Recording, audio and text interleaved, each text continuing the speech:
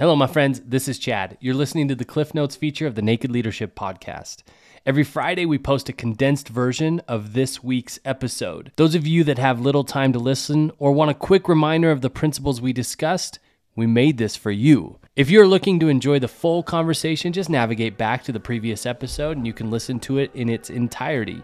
Otherwise, get ready because there's a lot here in under 5 minutes. Let's go.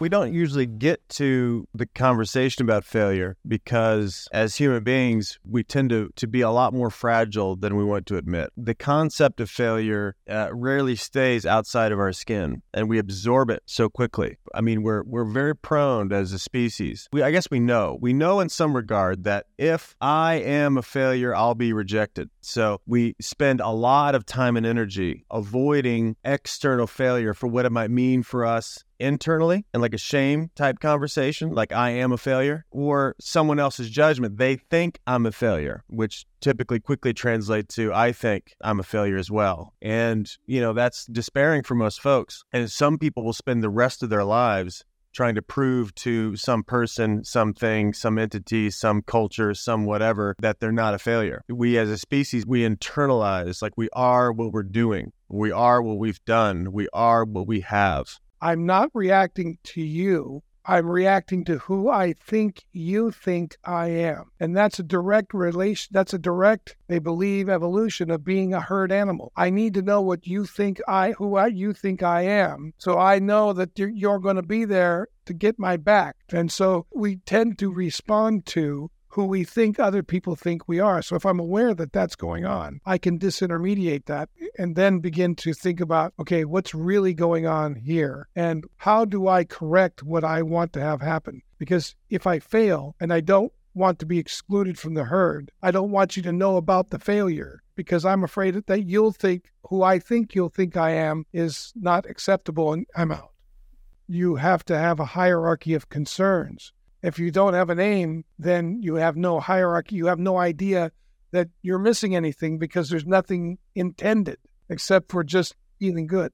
And then if you don't feel good, that's a failure. I mean, it's kind of to Jordan Peterson's point, you always have an aim and you can become aware of what the aim is when you're disappointed. Because a lot of times when somebody loses something, finally, when it's too late, when the failure ultimately takes away something they really desire, they're willing to ask, well, what is it I really want? Because they're feeling the loss. If as a leader, I can keep the promise of the cheese, the future we want, in the same space with the cat, the thing that could eat us up. That's what it takes. If you listen to any great athlete, I love listening to great athletes because they have a sense of what's at stake while they're going after what they desire. And they know that if they don't get out and do the things necessary to win, they're going to lose all the years of preparation in that moment. And they have to start all over again. To really let that sit with you will intensify the moment that you're in order to really understand what's wanted and needed. It's safer to act confused than to be convicted. And, if I choose to be convicted, then there's a lot more power, a lot more possibility in that. Like, go ahead and just let myself fail. If am I missing the mark is a safer spot to be at than how am I missing the mark? But there's a lot more power. It's like if I just assume that I'm a mixed bag, there's going to be times in which I deliver, there's times in which I don't. And if I want to know both of those, it takes humility to know both of those. How am I winning and how am I not winning or how am I failing? And that takes humility to play both sides of that. And if I'm willing to do that, then I actually there's nothing in current reality that is an indictment on who I am as a person. If I get connected to objective reality and I resist the natural temptation to want to preserve myself, if I just decide I don't need to be preserved, that I'm going to miss the mark, I'm going to fail, whatever you want to call that. And it's a part of, if you're a leader and you can't do that, you create a whole culture of scarcity. So people can't fail in public, so they fail in private and then cover themselves up. Nobody gets to learn.